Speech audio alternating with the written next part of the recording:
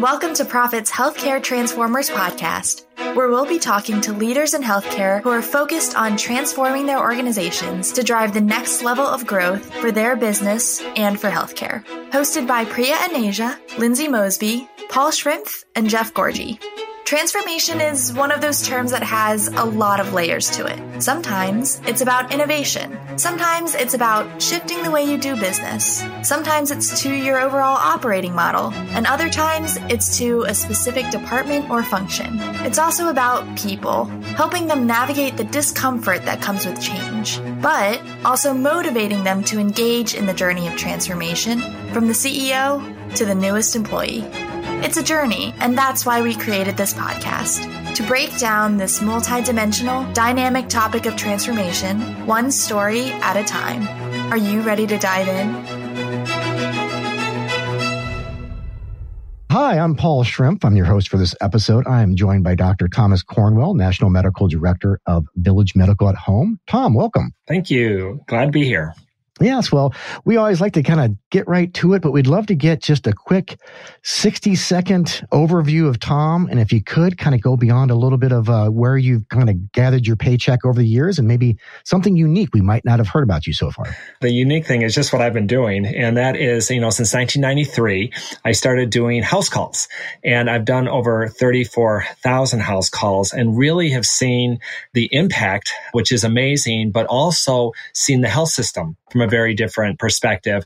And it has been a financial struggle all my life under this fee-for-service payment system, because not only did the house call program lose money, but it kept hospitalizations away from the hospital that was supporting me. And so economically, it made no sense, though it was the right thing to do. And this new value-based care world that we're in is just so exciting for me because it creates an engine, behind doing the right thing, which we can talk about. That's wonderful. I'm imagining in your office, when you're saying 35,000 house calls, there's like a McDonald's sign out that kind of keeps rolling in terms of every new one that you do, because that's quite the number, and I'm surprised you've been able to keep track of that. It's just something I kept track of. And actually, my partner, Dr. Paul Chang at Northwestern Home Care Physicians, my previous employer before I went to Village MD, has actually now made over 35,000. So he now has the record in the country of making house calls. He has passed me by. That's amazing. I would love to start kind of way back when you kind of got into it, because you clearly have a passion around house calls. Like there's such a center of gravity to everything we're about to talk about. But how did you come into that? Was it serendipitous? Was it by choice? When did you kind of fall in love with it? But just tell me about those early years of making house calls. Sort of serendipitous. I, like many, did not think house calls still existed. But what happened was I, as part of my faith, had done some missions work in Africa and Mexico.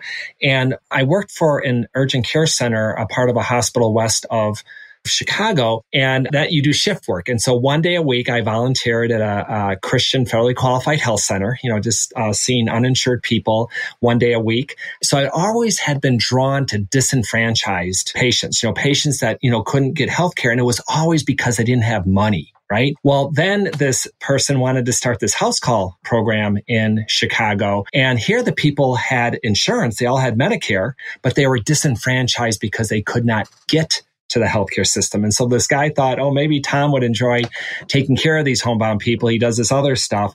And so I started doing continued on with my urgent care for pay and did it kind of on the side. And it quickly grew because of the demand of these homebound patients that really weren't receiving care. That's great. That's great. And then take us through this kind of evolution of home care, or mainly house calls, because that's when we're talking house calls, we're talking about a physician doing a visit, or do you define it more broadly than that? No. So right now, the profession that is really making house calls dramatically increase in this country are nurse practitioners. Physician assistants, we actually, and I, had a part in this, is in the late 90s, we actually were able to double the payments for house calls by convincing the Senate that there was value in supporting house calls because it dramatically reduced healthcare costs. In 2006, we doubled and tripled the payments to go to assisted living facilities and have seen a dramatic increase in that. But it's been mainly nurse practitioners that do a great job at this because physicians just cost a lot, and it costs a lot to have people driving around seeing patients. But it really has been this value-based care with Medicare Advantage programs, with new Center for Medicare and Medicaid Innovation, CMMI programs that have really created an economic engine, because all of a sudden you get rewarded for keeping patients out of the hospital, and nothing has been shown to reduce hospitalizations on the sickest patients in society as much as home-based primary care. Yeah. And when you're saying you get rewarded for keeping patients out of the house, who's getting rewarded in this scheme? Right. And so VillageMD attempts to get as much risk, take on as much risk for their patients as they can. And so we are the largest participant in CMMI's direct contracting program. It's going to change to the ACO REACH. That's going to be a new name under the Biden administration next year. But we take full risk for our Medicare patients. And so if they go to the hospital, we pay for it. If they go to specialists, we pay for it. They are in complete control of doing whatever they want, but we want to give them such great health care. Part of that is house calls, that because not only to, when they get sick, to have them not have to go to the hospital because they have no alternative, but even there is a lot of end-of-life care that is involved in home-based primary care, because you're seeing an elderly population that's very sick. This is a good on-ramp into fundamentals around all things value-based care. So I'd love for you to kind of riff for a bit there. Right. And I was asked to do this for the American Academy of Home Care Medicine a couple of years ago, and came up with some financial data that I think just so simply really drives this home. And then I'll give you just a powerful example of what you can do with that financial example. And so here's a financial example. You have 10,000 direct contracting lives. We're at full risk for them. You would expect 5% of the sickest to benefit from home-based primary care, typically. Okay, the sickest patients, the ones that can't get to the, okay. And so if we have 500 patients, if I do a great job billing for them under fee-for-service, I get about $1 million. Okay. You take those same patients and you put them in value-based care. Medicare has a formula that they determine in terms of paying us for these patients. The one part that we can do to alter that, because we can't alter their age, where they live, which is part of the formula, but we can alter letting Medicare know all the diseases that these patients have, because the more diseases they have, the more we get paid for them. And the homebound patients have a lot of diseases. And so that's part of what we can do too as a home-based primary care program, is we can make sure Medicare knows how sick they are. What would we get paid under value-based care for these 500 patients, where we get $1 million from fee-for-service? We get $16 million. $16 million. Now realize Medicare is not all of a sudden generous. They know how, these patients cost about $35,000 each, the top 5%. And that is where our incentive is, to give them great care. And the largest cost is always the hospital. So if we can keep people out of the hospital, we can use those dollars for giving them better care. Here is the example. We are doing a program out of Johns Hopkins in Houston called the Capable Program, where patients have to be low income, highly complex, and functionally impaired. Over a 4-month period, we send in an occupational therapist to work on safety and improving their function. We send in a nurse to get them engaged with their care. But what is magical, think about this in terms of healthcare. What is magical about the program is after the second OT visit, we bring in a handy worker with a $1,600 budget and put in grab bars and raised toilet seats and smoke and carbon monoxide detectors and ramps. And how can we afford to do that when there's no payment model? Because we get this $16 million, and that care has been shown to keep them out of the hospital. So how wonderful to use hospital dollars. No one wants to be there, and instead do things for them that keeps them out of the hospital. And the last example with that program is when there was that freeze in Houston in February of 21, if you remember that shut down the city. Capable, we bought space heaters. $50 space heaters for these elderly homebound people. Think in terms of healthcare dollars, how powerful a $50 space heater for someone in Houston that doesn't really have, a good heating system, right? Anyways, it blows my mind in terms of going from this fee for service to now living in this magical world where I can do unbelievable care for my patients, and it's paid for by keeping them where they don't want to be, out of the hospital. Yeah. And it's a really good point, because I've had a number of clients I've been close to where the conversation goes like this. It's like, there's a great business opportunity. There's lots of revenue in complex chronic, the patients that you're describing, that you're helping with, because the amount of revenue that the attention they get, and if we can get that and right size it, we can make a lot of money and get them healthier. And more now, there's somebody in the audience going, I was at a last company, we did that. We got destroyed, because I think there is a myth, and I'd love to get your thoughts or builds around this, where if we take on these complex chronics and really be smart and kind of be very intentional and focused around the services that we provide, we can make money. But there's a counter to that, is where when you look at a Village Medical, there's actually, you want to be doing more services, but lower cost pragmatic services. So more interactions, more touches. You don't want to be dialing back the touches and interactions. You want to be dialing that up, but in more interesting ways, to your point, like space heaters, or I've heard making sure people's toenails are trimmed so they don't trip on the carpet, and like the stuff that's really low cost that has a big impact on overall outcomes. But would love your thoughts and reactions to people's fear of this complex kind of like, look at all this money, we could do it. And they always get out of it within like 18 months. It's not easy. And it's partly not easy because it's not trained. All medical training is focused on a specific disease or organ. So you learn about heart, you learn about diabetes, you learn about kidney disease. But what happens if you have all of them? And that is not, and it consumes 75% of the Medicare budget, people with 5 or more chronic diseases, but it's not really trained. And so I don't think people realize truly how complex it is. You nailed it with the high touches. Not coincidentally, we require 54% of our costs are with 2 diseases, CHF and COPD. We require all of our CHF and COPD patients to get 6 provider, physician and APP touches a year. And that doesn't even include, like the care management that we also surround them with to make sure that they're taking their medicines correctly.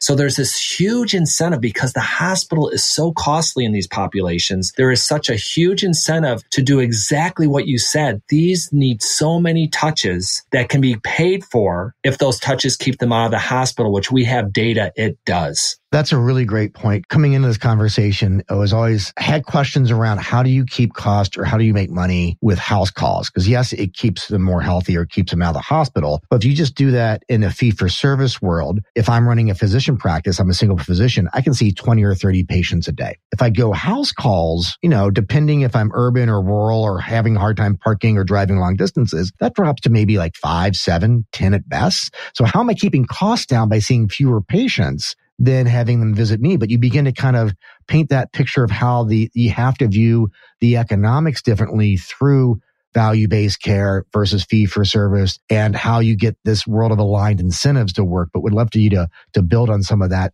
thinking as well, because I'm beginning to understand, but would love more of that fidelity to come through. You answered it. Under fee-for-service, exactly what you said. If you can do 30 visits in the office, and I averaged 10 visits in the home, I had a medical assistant and we were extremely efficient. You can't. I lost money, all the time. But under this value-based care, again, if a nurse practitioner does one house call under fee-for-service, I would bill about $1,500 of revenue a day doing 10 house calls, about $150 a visit. Okay? If I send out a nurse practitioner to do one house call a day that prevents a sick patient from going to the hospital, that's a $15,000 visit. That's 10 times more with one visit. Yeah. Okay. So all of a sudden, it really makes sense. The other thing I think is hugely important in terms of the model for people interested in doing this is, from a revenue standpoint, capturing those diagnoses. They're called HCC scores, hierarchical condition categories. Capturing those diagnoses is huge.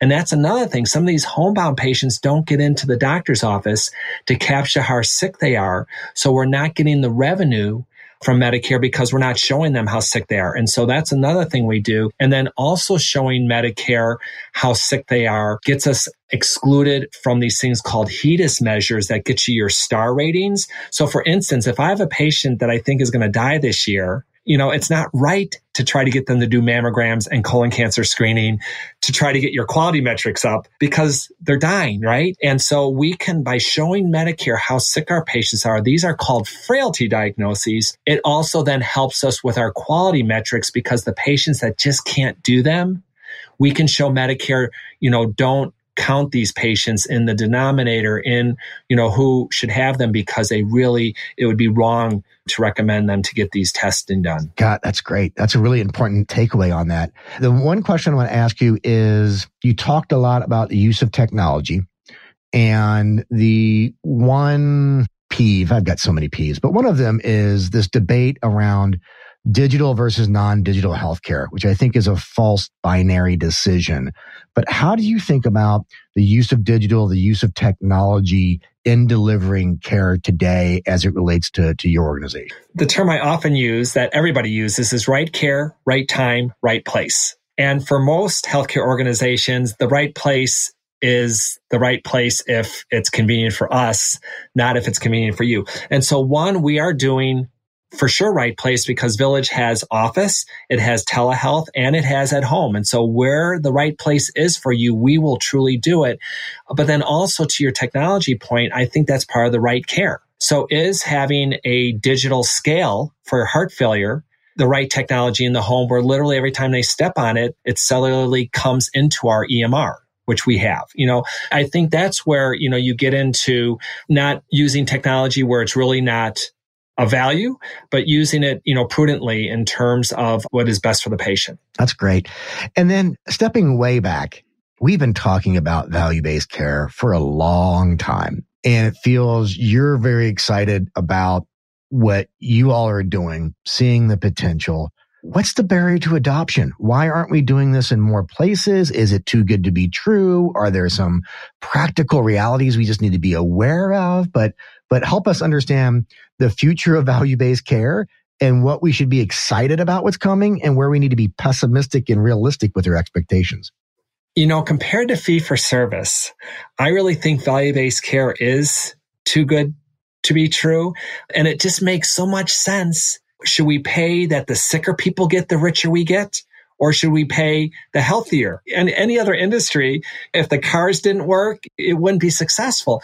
And my answer to that is we have developed a $4 trillion health system based on fee-for-service.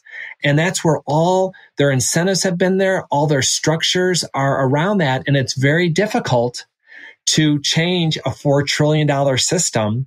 And I think that's the biggest barrier is that we win by reducing hospitalization. We win by reducing unnecessary procedures. We win by reducing unnecessary specialist visits, but they all lose.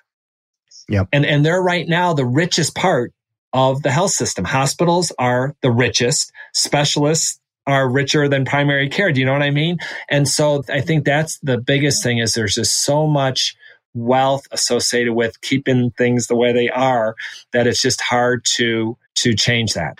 It seems to work really well, or it's easier to understand the care outcomes and the financial outcomes when we're kind of in this Medicare space. I mean, once you get over the age of 65, 70, your multiple conditions, the likelihood of you kind of managing your health gets more expensive. I mean, is your opinion that you see value-based care first kind of continuing to prove itself out in the Medicare space?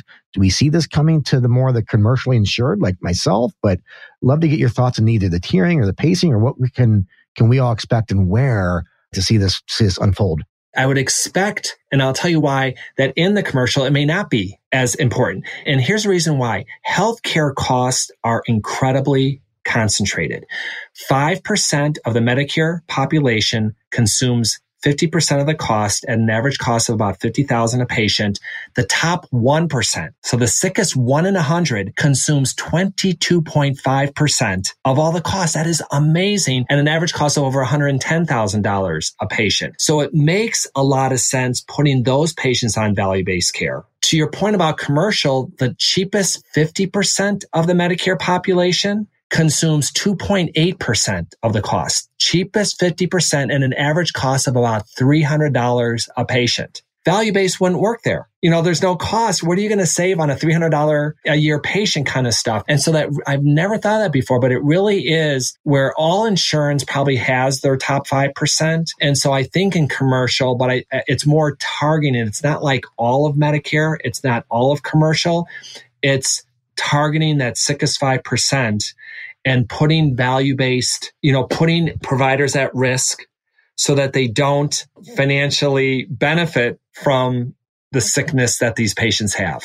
Yeah, no, that's a really interesting take in that our two opinions could go to the world of value-based care is going to continue to grow, but for us to think there is a future where we're all in value-based care is probably not the right way to be thinking about it. No, and also the other reason is because, people in Medicare tend to, kind of stick with their insurance and their provider. Commercial people, you get a new employer that also, because part of controlling costs is I'm taking care of their heart failure incredibly well, not just for this year, but for next year, the year after, their dementia. I am putting things in place now. So over the next 3 to 5 years, well, if people in commercial are frequently changing, that takes away the value of really incentivizing you to put in resources now to reap benefit to, like the Capable program reaps benefits over a number of years. And if you're not going to have them 2 years from now, you don't have those same incentives like you do like in commercial, they don't stick as often. And because older people tend to be sicker, you don't have to be a doctor to know that, the baby boom, right? 10,000 new Medicare beneficiaries every day until I don't know what date. And so that's part of it too, is with our aging society, we're going to have more of these $50,000 patients over the years because we're just aging. That's a great point. You've seen and gone through a lot in this space over the years, but if you could go back to your younger self when you were in Africa or Mexico or whatnot and tell yourself one thing, having seen all the things that you've seen, what would you tell yourself? One of the neatest things that I didn't think of at the time was in 1995. This wasn't easy. The organization that I was employed by went bankrupt. They were in San Diego and we were a franchise. And in 1996, and again, because my wife and I felt that God called us to this, she actually supported us. I had no income doing house calls in 1996, but just saw miracles happening with my patients. And she supported me being the children's pastor at our church. And so not very many children's pastors are supporting, but just to look back at that and just how we grew as a couple and then not giving up when it could have been pretty easy, to give up at that time.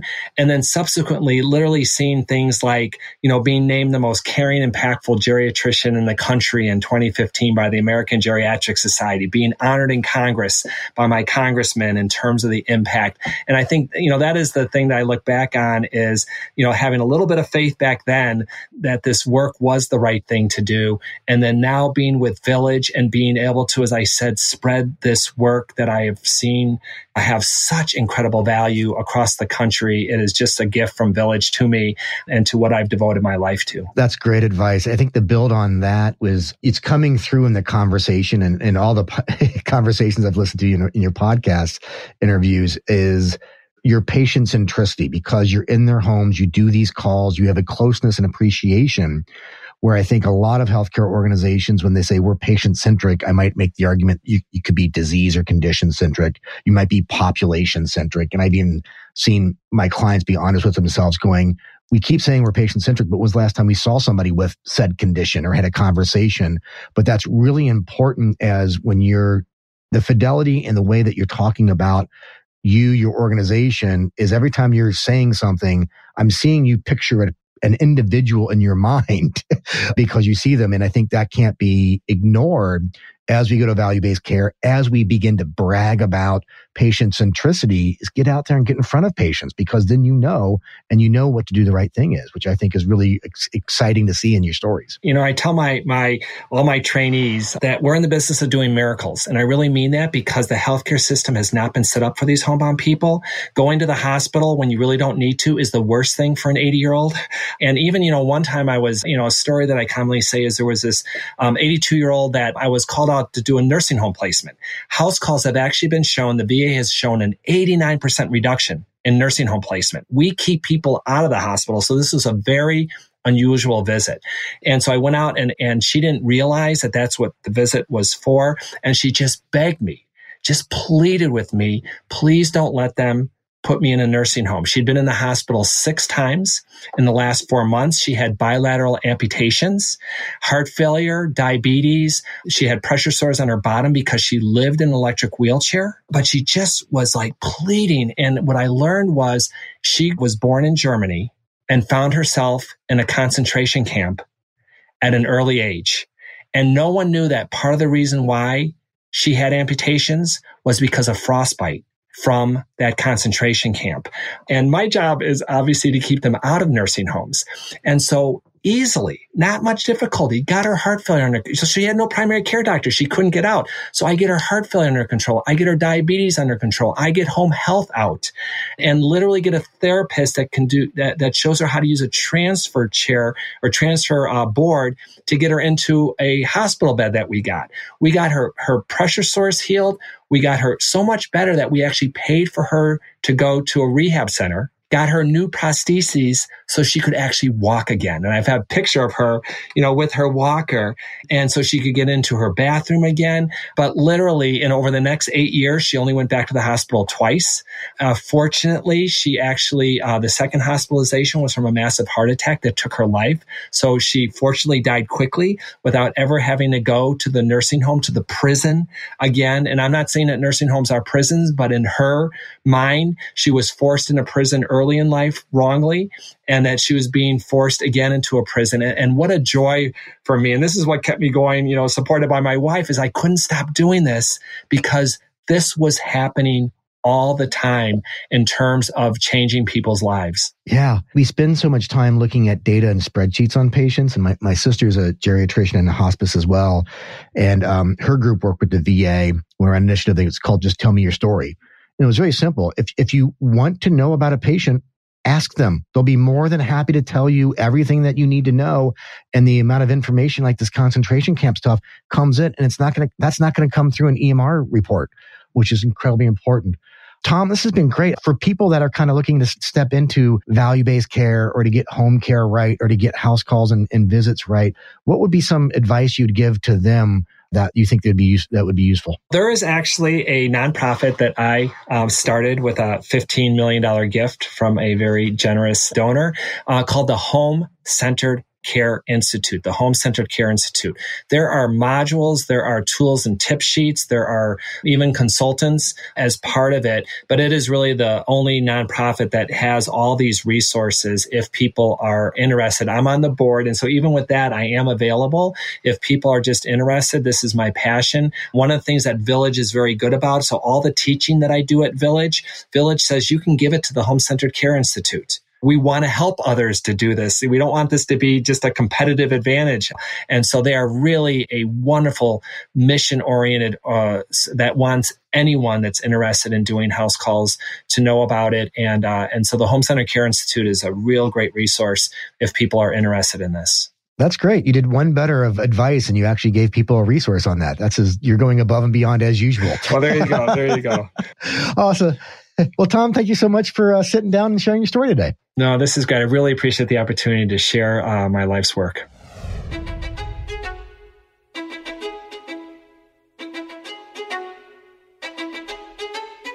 Thanks for listening to Prophet's Healthcare Transformers podcast. This podcast is produced by Jared Johnson and his wonderful team at Shift Forward Health.